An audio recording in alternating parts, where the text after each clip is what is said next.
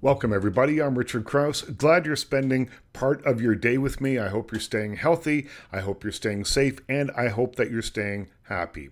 We have a big show for you today. A little bit later on, Stephen R. Bowen joins us. He is a historian who's won a bunch of awards. He's written a bunch of books about Canadian history and world history. He's back right now with a book called The Company, which is the adventurous and complex story of the Hudson Bay Company, a story that he says is the story of modern Canada's creation. We'll get to him in just a little while. First up, though, my next guest comes to answer one of the most pressing questions that we have these days during the pandemic.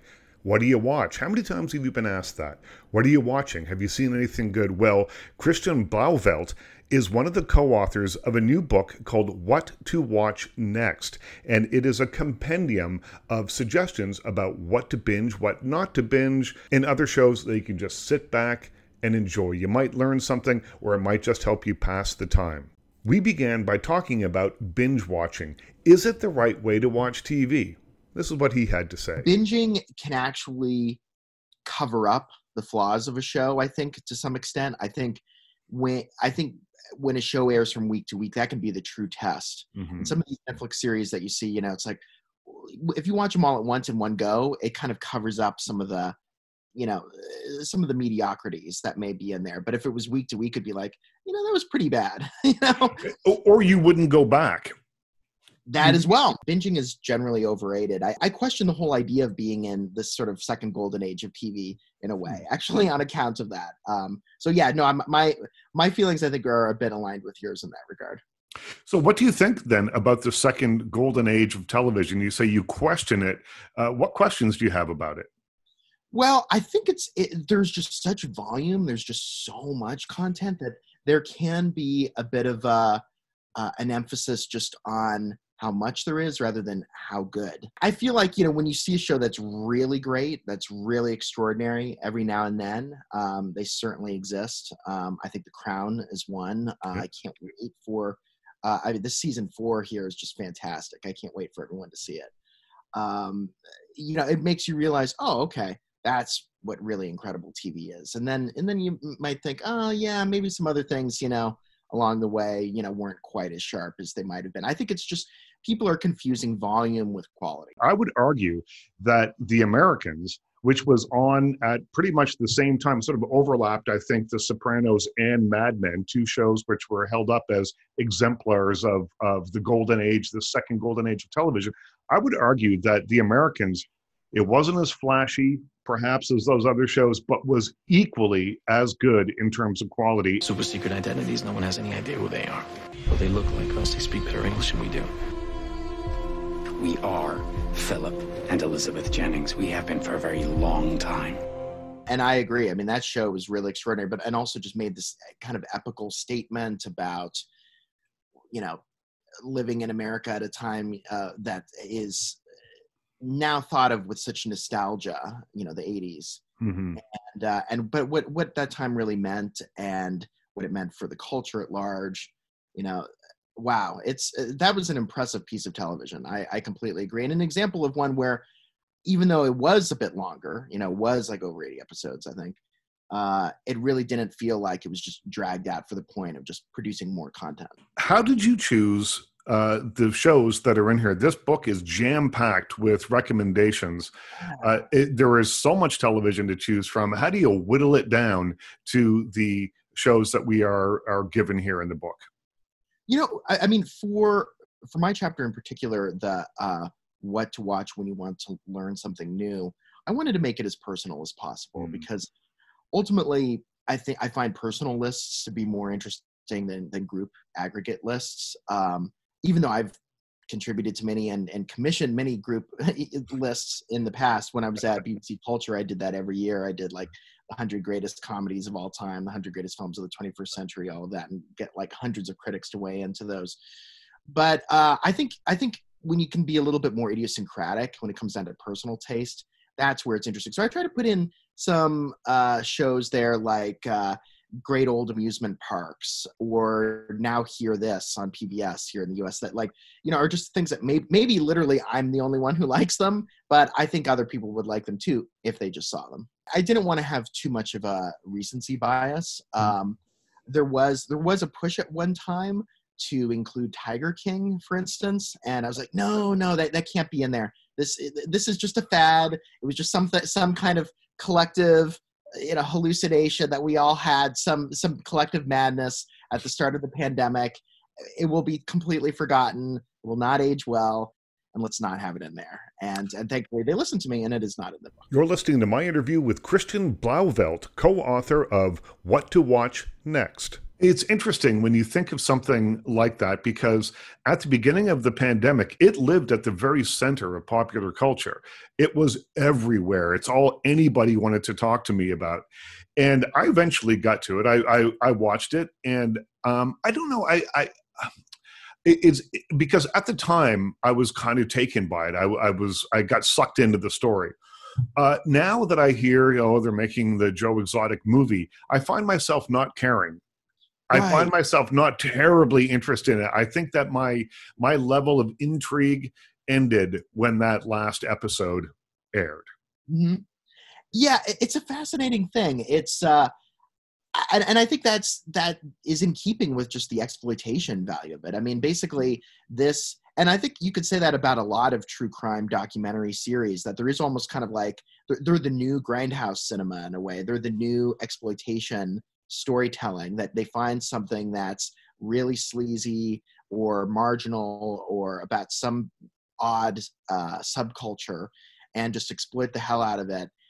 And it, that to me ultimately means that there isn't a great deal of respect for the participants or for what is ultimately, or even for what you're ultimately trying to say. I mean, what was Tiger King ultimately trying to say? It was trying to raise awareness about these private zoos. I mean, I guess, but how many people really then went and donated to funds to like shut those down? Or I don't know. I mean, I just don't really see how it converted in any way to change. And it seems to me like it was just momentarily diverting. And I don't know. That was the kind of thing like, yeah, I don't want this in this book. And to DK's credit, they agreed with me.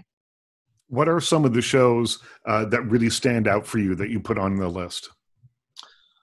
Well, I already mentioned The Crown, which I love. And I think people are going to really enjoy this fourth season. It's incredible. And Gillian Anderson is beyond my wildest expectations as Maggie Thatcher. I could not get enough of her in that show. So extraordinary. And I mean, to have the balance between Thatcher and Diana in this season, I think is really, really amazing. I think people are going to be hooked on this more than ever. But yeah, I mean, I think for me, it was really just trying to be as personal as possible. Like I wanted to have shows in there that really did mean something to me. And, whether that is, I mentioned Great Old Amusement Parks. Like that's like this very quirky little documentary. It's only an hour. It's just a one-off. People come to parks for lots of different reasons. Oh, my school had a field trip for whoever was good and didn't get suspended. They got to come. We came with our church. You never got suspended. Not this year. That's from this great Pittsburgh-based documentarian named Rick Seebach, who pioneered this whole genre of films called scrapbook documentaries, where you focus on something very minute and turn it into a whole film. So he has like a documentary on hot dogs and a documentary on ice cream. And they're wonderful. They're absolutely wonderful. And it's sometimes when you distill something down to something so small, you can then tell a much bigger story about the culture at large. So everything that I picked here it had to have some kind of relevance for me in that way. Yeah, I mean, of course I'm gonna get Anthony Bourdain in there because I love his show so much, especially his CNN show Parts Unknown. And I want to get Rick Steves Europe in there. I love that guy. I love that show. That was not on the original list for this, but I fought for that and got it in there. And the interesting connection between Anthony Bourdain and Rick Steves, because those shows could not be any more different, really. Exactly. But the interesting thing about them is that I think both of those people as television presenters and travel log presenters, they emphasize that travel is good for the soul, that it opens your mind, that it creates empathy, and that eventually, if you go around the world and you start seeing how everyone lives, you really understand that everybody just wants the same stuff. We want of food on our table, a safe place for our families to live, and just very basic kind of primal things. We're all kind of the same, and we're connected by this. And that's what I thought those two shows did and do so very well. They are like little machines for empathy, wrapped up in a kind of, in one case, a very flashy travel show, and in another one, a fairly straightforward one. Exactly. That's so well said. They are machines for empathy. And they're both fundamentally about the idea that travel can connect you more to humanity around you, and can open your eyes in ways that you didn't even know was possible. Yeah. And even though they're so different, I mean, Rick Steves is very studious and a little fussy, and always wears his button-down shirts. And I mean, I love that guy to death. I would swear that a lot of the broadcasting that I've done in my career, I appear on TV in New York and all, is actually very influenced by him. Just his wry sense of humor and everything. And then, of course, Bourdain is so different, and yet they're basically serving the same mission. Since I've arrived in this country, I'm either drinking or hungover. We continue my conversation with Christian Blauvelt. He is the co-author of a book on stands right now called What to Watch Next, and it answers one of the big questions that we've all had during the pandemic. What are you watching? I'm out of new TV shows to watch. I need something else. What are you watching? Well, this book supplies thousands of suggestions for shows that you can watch and enjoy. We begin the interview by talking about Fosse Verdon. Now, this was a mini-series about the choreographer and film director Bob Fosse and his sometimes wife, Gwen Verdon. They were played by Sam Rockwell and Michelle Williams. Michelle Williams actually went on to win a lot of awards for this, including an Emmy Award and a Golden Globe Award. And this is where we start the conversation, by talking about her performance as Gwen Verdon in Fosse Verdon. Just what she did with her voice, completely transformed. But she sounds, nothing like what you've heard Michelle Williams sound like before. It's an extraordinary bit of acting, and yeah, it's one of those things. Like, I mean, I'm a bit of a Broadway geek at times too, so I was familiar with a good bit of this. But I feel like that even if you barely knew who Bob Fosse and Gwen Verdon were, and are not familiar with their cultural significance, you would still be drawn into that series. And the way they recreated some of the musical numbers, I mean, just extraordinary.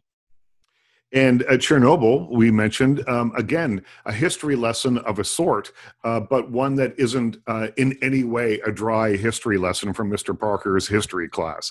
It for me was something that really brought something in recent-ish history, something that I lived through and certainly heard about while it was happening, brought it to life in a way that was, again, really vivid and, for me, really exciting television. And one that I think really will endure. I mean, that was definitely the test for me in selecting the entries in the What to Watch When You Want to Learn Something New chapters, that these have to be things that will endure, because Tiger King won't endure. Chernobyl, I think, will. Chernobyl is a story that you could do have the exact same structure about the pandemic now. And people are saying, well, Craig Mazin should make a documentary, a series, or a long-form narrative series that almost plays like a documentary about the pandemic now, because it is about systemic failures, structural failures, when institutions fail their people.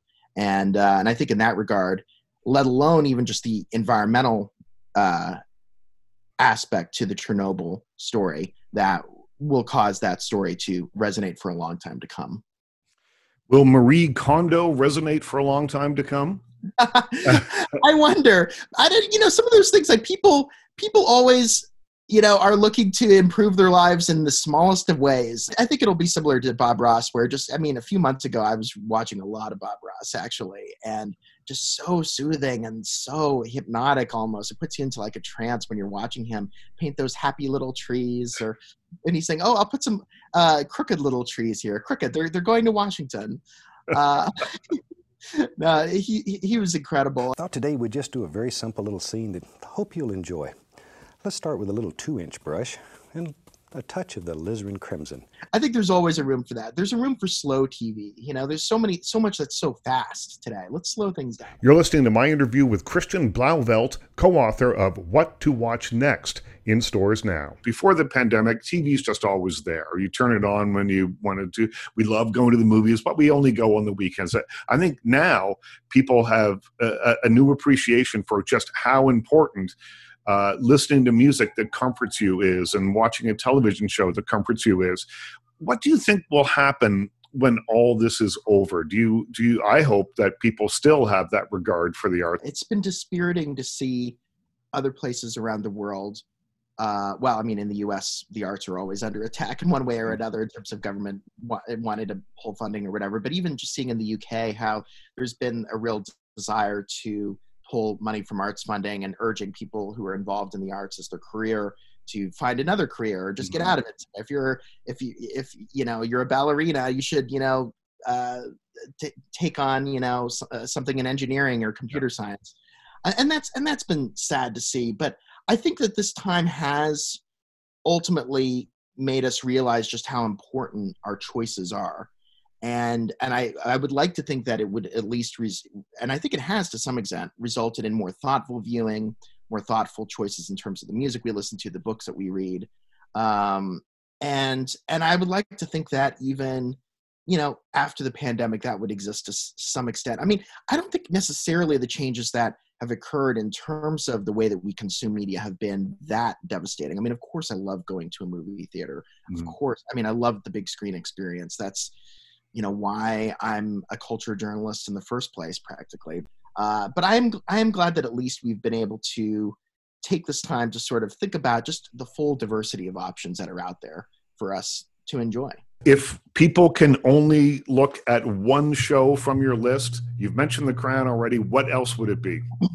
I would say really just to get out of your comfort zone a little bit. I would say, all right, so everyone talks about how great Ken Burns is, and his documentaries are great, no doubt. But I would want to recommend, just for something that's so different, and that is kind of like at the intersection of movies and TV, and is really something that, I think was so eye-opening to me. I would recommend this series that wasn't talked about nearly as much in the early 2000s called Martin Scorsese's The Blues. And it's the series that he curated. He directed the first episode, but basically they're like a collection of individual films, each having a different director. He directed one. So each are essentially like a film, but they work together as a TV series as well. And they're such an interesting way into the idea of the music documentary, and very different from like what Ken Burns did with his jazz series, which was a very linear, almost Wikipedia style history. And this series, The Blues, to me shows like how you can really shake up the form and how TV really allows you to do some formally interesting things. That was my interview with Christian Blauvelt. Pick up the book. It's called What to Watch Next, and never again worry about having nothing to watch. My guest via Zoom from his home in Alberta is Globe and Mail best-selling author and historian Stephen R. Bone. Perhaps you've read some of his books. They include 1494, How a Family Feud in Medieval Spain Divided the World in Half, Madness, Betrayal, and the Lash, and Merchant Kings. He has now written a new book called The Company. And it's about something a little closer to home. It's about the Hudson's Bay Company. And his premise is that it is also the story of modern Canada's creation. To begin the story, we go back to 1670 and his assertion that most historians have missed a giant chunk of the tale of the Hudson's Bay Company. Here's Stephen R. Bone. You say that other historians have missed about a quarter of the story of the Hudson's Bay. How so? It has to do with the perspective of, not the perspective of Indigenous peoples, but the story and the extent to which the company was integrated with Indigenous societies. Mm-hmm. It took a very narrow definition of what is a company's employee. And if you just say, oh, it's people who signed legal contracts in London and were sent over, you're going to have one definition of the company.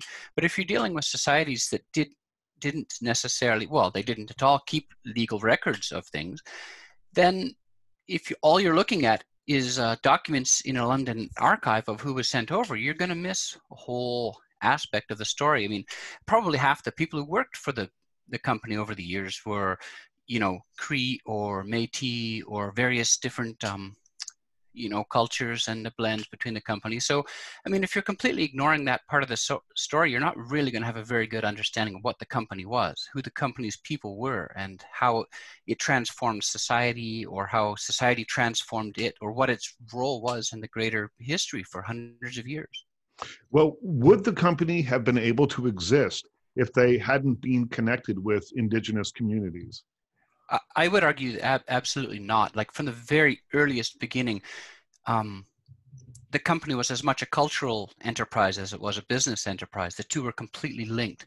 And when it first, in the 1670s, as it first started sending ships across the Atlantic Ocean and into the far coast of Hudson's Bay, they didn't know anything about those people or those societies. They were perched along the rim of that frozen bay, and they inadvertently tied into pre-existing indigenous commercial networks, which extended deep into the continent through those riverways.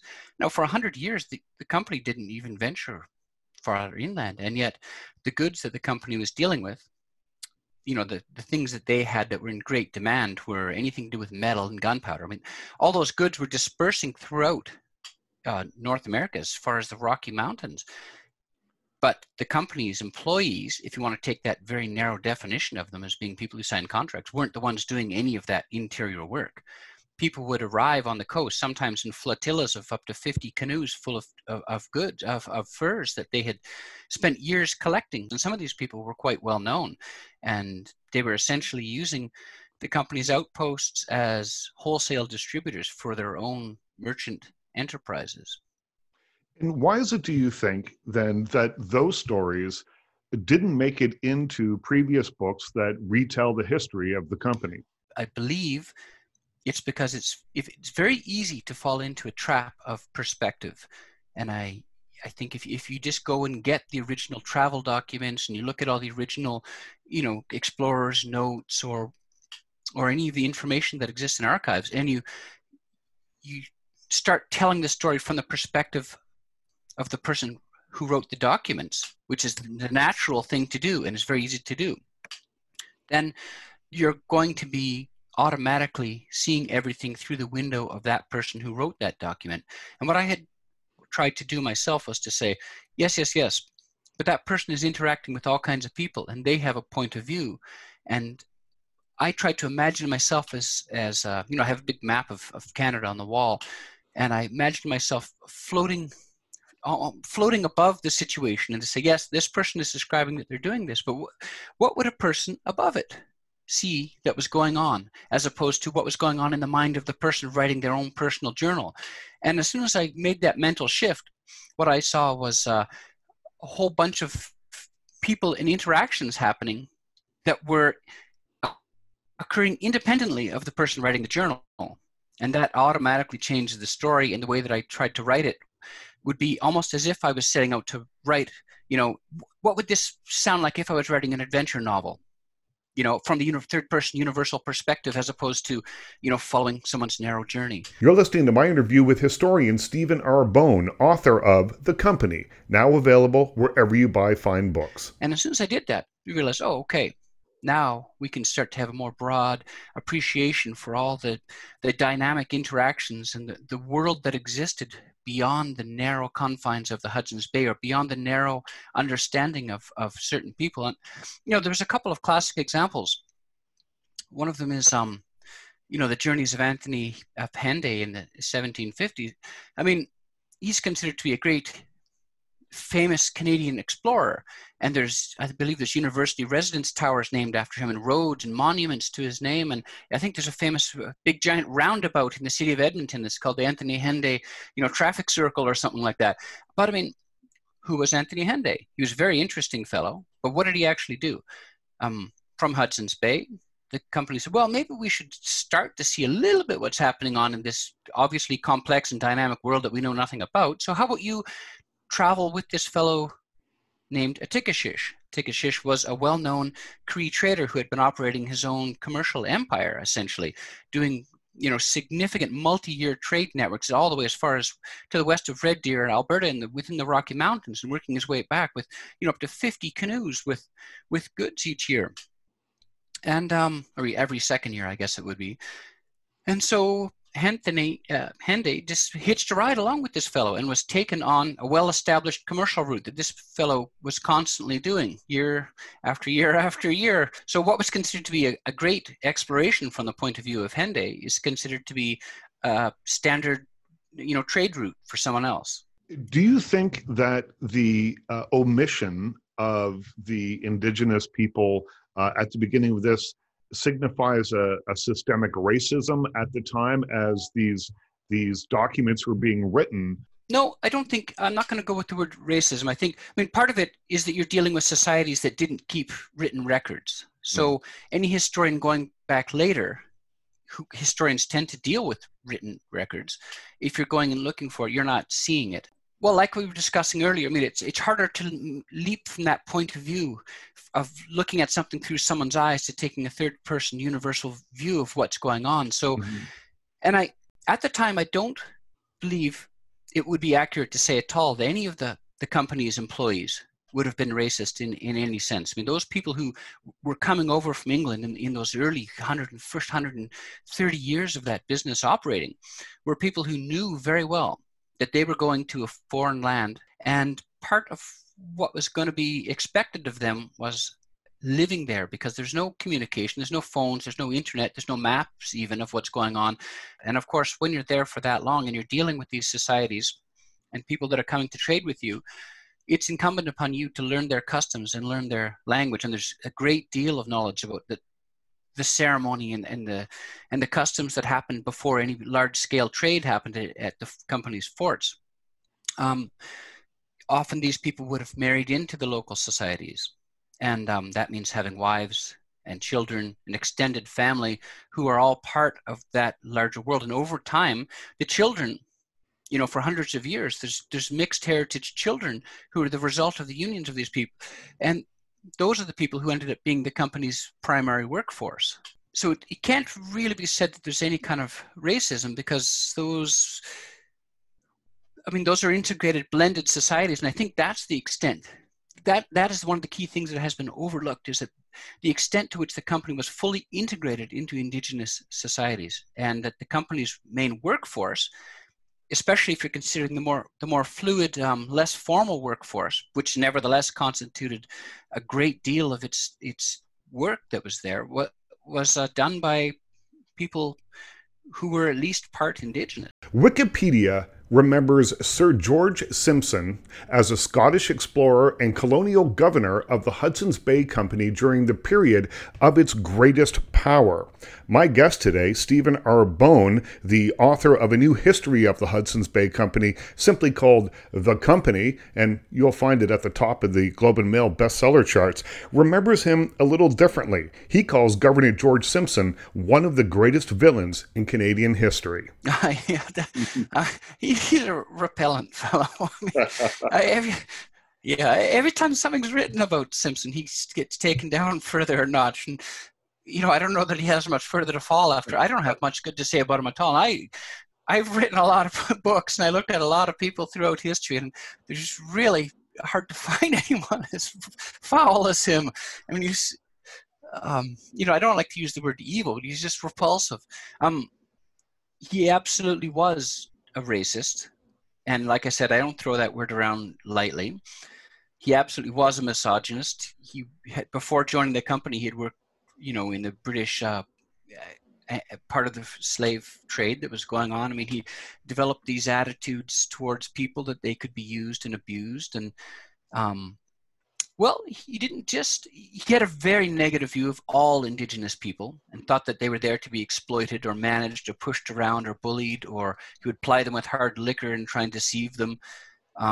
He was also completely foul to all of his employees too. Even the ones from Scotland, he abused and tricked them. But he also did something which forever changed I believe, the culture of Western Canada as it developed. He introduced policies whereby the mixed heritage children of his own officers were no longer to be considered for promotions within the company. And that all started to begin in the 1830s. So the company had been around for 150 years, but finally at this time, he started to discriminate against the people who were best suited to be in the company and the people who had been running the company's field operations for many, many generations. He discouraged his officers from having Indigenous or mixed heritage wives and began to, he brought a wife over from Scotland for himself, despite the fact that he had had multiple Indigenous mistresses and by some counts, he has over 20 children that he took no responsibility for and cast aside, and just like he did with all of his mistresses. So he brought himself an English wife over, and then he let it be known that no one was going to get any promotions within the company anymore unless they also had English wives. And he set this tone whereby outward discrimination against people, which completely ran counter to 150 years of history before that in the company's corporate culture. He completely changed the corporate culture, which then integrated itself throughout society, because then there was no longer this sort of easy, fluid interactions between various peoples anymore, coming together with the company as the catalyst for the cultural blending. He sort of set the company aside as a more like a snooty imperialist entity that was sneering downward at people that he didn't directly bring over for employment purposes. And that completely changed the corporate culture. And of course that stretched through, it spread throughout all of the society that was developing in the 19th century and set a very negative and bad tone for things that happened later when other settlers began arriving in the later 19th century. They encountered this pre-existing negative cultural hierarchy that he had established. Well, how is the story of the Hudson's Bay Company the story of modern Canada's creation? I mean, it's good. There's multifaceted answers that are possible with that. I mean, one, of course, is that, it gave the company's activities in the fur trade in broader sense, gave birth to what we would call the Métis culture and Métis people, which is there are hundreds of thousands of people, if not millions, who would trace their descent back through that somehow, assuming it could be traced. I mean, that's the whole origin of that culture and those people comes from those interactions between, the company's overseas foreign workers who were coming in and the societies that they blended in with. And so it's hard to underestimate the extent to which that, particularly in, anything west of the Great Lakes, the prairies. But it's also true that because the company was the sole,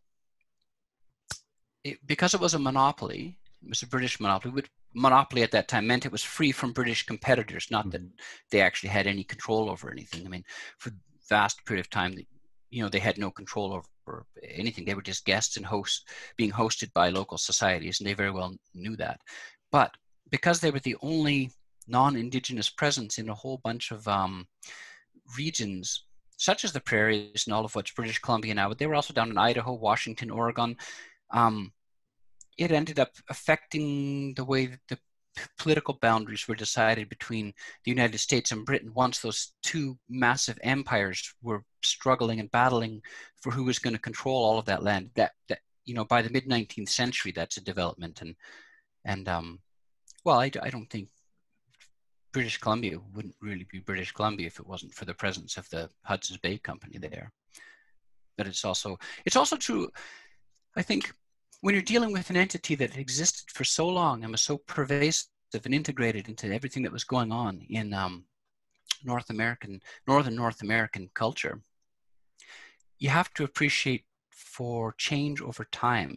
And so I believe that there's a lot of people who have, they have their view of the company as being this one thing, and they kind of define it, it's an evil, gigantic, controlling British monopoly. And that might have been true in the mid-19th century, but it certainly wasn't true for 150 years before that. And so the perspective change over time is often missing too. You're listening to my interview with Stephen R. Bone, the award-winning author of The Company, now available wherever you buy fine books. What was the most surprising thing that you found while you were doing research for the book? The most surprising, I think the most surprising thing is the extent of information that exists out there. I mean, it was just overwhelming. There's vast quantity of information, and it's all more or less been collected and published, and it's not very difficult to obtain that access to that information at all, especially in the digital age. I mean, it's a lot of it is in print, and I expected that I was going to have to be going out of my way to find and search out some of these documents, and really a lot of it ended up being digitized, and I could go there and read it without even leaving my living room, which was actually a very time-consuming thing. And yeah, and the extent to which certain things had been overlooked and never mentioned, and I never saw any reference to them ever. Small things, such as I think it was Graham's. He was a Hudson's Bay officer who lived, sometime in the mid to late 18th century at York Factory on Western Hudson's Bay. I mean, he was very insightful, and he wrote a whole book on his life and adventures and the customs and cultures of trade along Hudson's Bay during that time. And he's one of the ones who described a lot of the different customs and a lot of the different interactions between the indigenous peoples, primarily the Cree, and his traders who were there. I mean, he wrote something. As soon as I read it, it put a big star opened up in my brain. He recorded that one day he was dealing with some of the, going around talking to some of the Cree traders who he normally dealt with. And there was a fellow there who was a different person. I think he referred to him as an Archinathu. And that actually translates into someone who would be a member of the Blackfoot Confederacy, or, from near the Rocky Mountains in Western Alberta area. And he was talking to a young guy, and through an interpreter, inquiring, like, what are you doing here? Like, what brings you all the way here, thousands and thousands of kilometers and away from a land we hardly know anything about? And the guy just kind of said, I'm just kind of here checking it out, seeing what the world is like. And he said, well, are you going to come next year? How about we start negotiating and organizing some trade between us? And the guy said, no, I'm not going to do that. He said, well, why not? Why aren't you going to come? I don't like sitting in canoes. It's really annoying. And I don't like eating the fish that they always make me eat. I live in the land of the buffalo. We ride horses and hunt buffalo. He said, I'm never going to come back here. And the guy wanted a souvenir to take back, a frilly laced hat that he was going to bring back to give to his father, so that his father could wear it when he was hunting buffaloes. And that was so the 18th century world was much more dynamic and interesting than had previously been expressed. I mean, this was just a tourist who was traveling thousands of kilometers away with people that he didn't know, all the way to the coast of Hudson's Bay, just so he could see what was going on. And then he was going back. No, I'm never coming back again. I don't like the food here. It's just such a small but revealing aspect of, it's a very human thing that's completely relatable. I never read about things like that anywhere, and yet those little stories are, quite common, I would say, written within journals and documents that are around, and not as much has been made of them as been could. And I tried to put little stories like that, the smaller stories within the greater story, and that gives you much. It's much easier to bring the world alive if you're going to do that. And I really wanted, when people read The Company, I wanted them to get a sense of what the world was and really feel like this is a dynamic, interesting, living, breathing world with all kinds of people pursuing their own interests, pursuing their own agendas that have nothing to do with just this strict, narrow, legalistic idea, furs, guns, or whatever. Just to move beyond that and see what life was really like. That was my interview with historian Stephen R. Bone. Find his book, The Company, at the top of the Globe and Mail bestseller charts and wherever you buy fine books. I also want to extend a big thank you to Christian Blauvelt, who joined me via Zoom from New York City. He's a co-author of What to Watch Next. Find that also right next to The Company, wherever you buy fine books. As always, though, my biggest thanks goes to you for listening. I'm Richard Krause. Stay healthy, stay happy, and we'll talk again soon.